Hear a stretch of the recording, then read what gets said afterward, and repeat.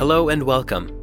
This is Pray for the 31. Together, these 31 largest frontier people groups contain over 1 billion people.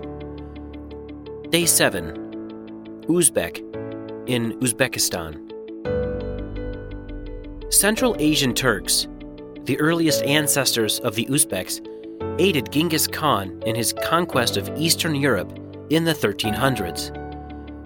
Eventually, as unity between the Turks and Mongols faded, numerous warring kingdoms were formed. The Uzbeks descended from some of these kingdoms. Proselytizing is forbidden, and winning individuals to Christianity away from their families can hinder community openness to the gospel. Contrary to what the Quran teaches, Islamic tradition says that the Bible has been corrupted and therefore cannot be trusted.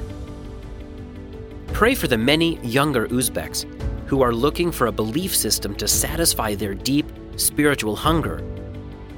Pray for workers to sow God's word into Uzbek families, healing and strengthening households with God's blessing.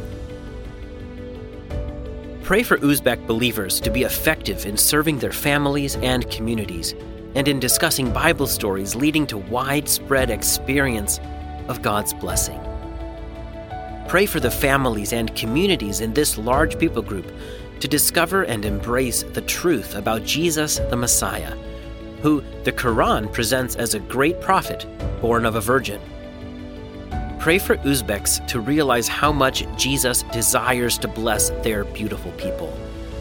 Pray for dreams and visions of Jesus to lead Uzbek households to seek Jesus in the Bible. In Psalm 105 and verse 1, it is written, "Give thanks to the Lord and proclaim his greatness. Let the whole world know what he has done."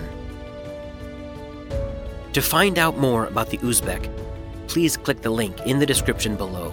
And for more information on frontier people groups, you can listen to our trailer episode. Please pray for the Uzbek.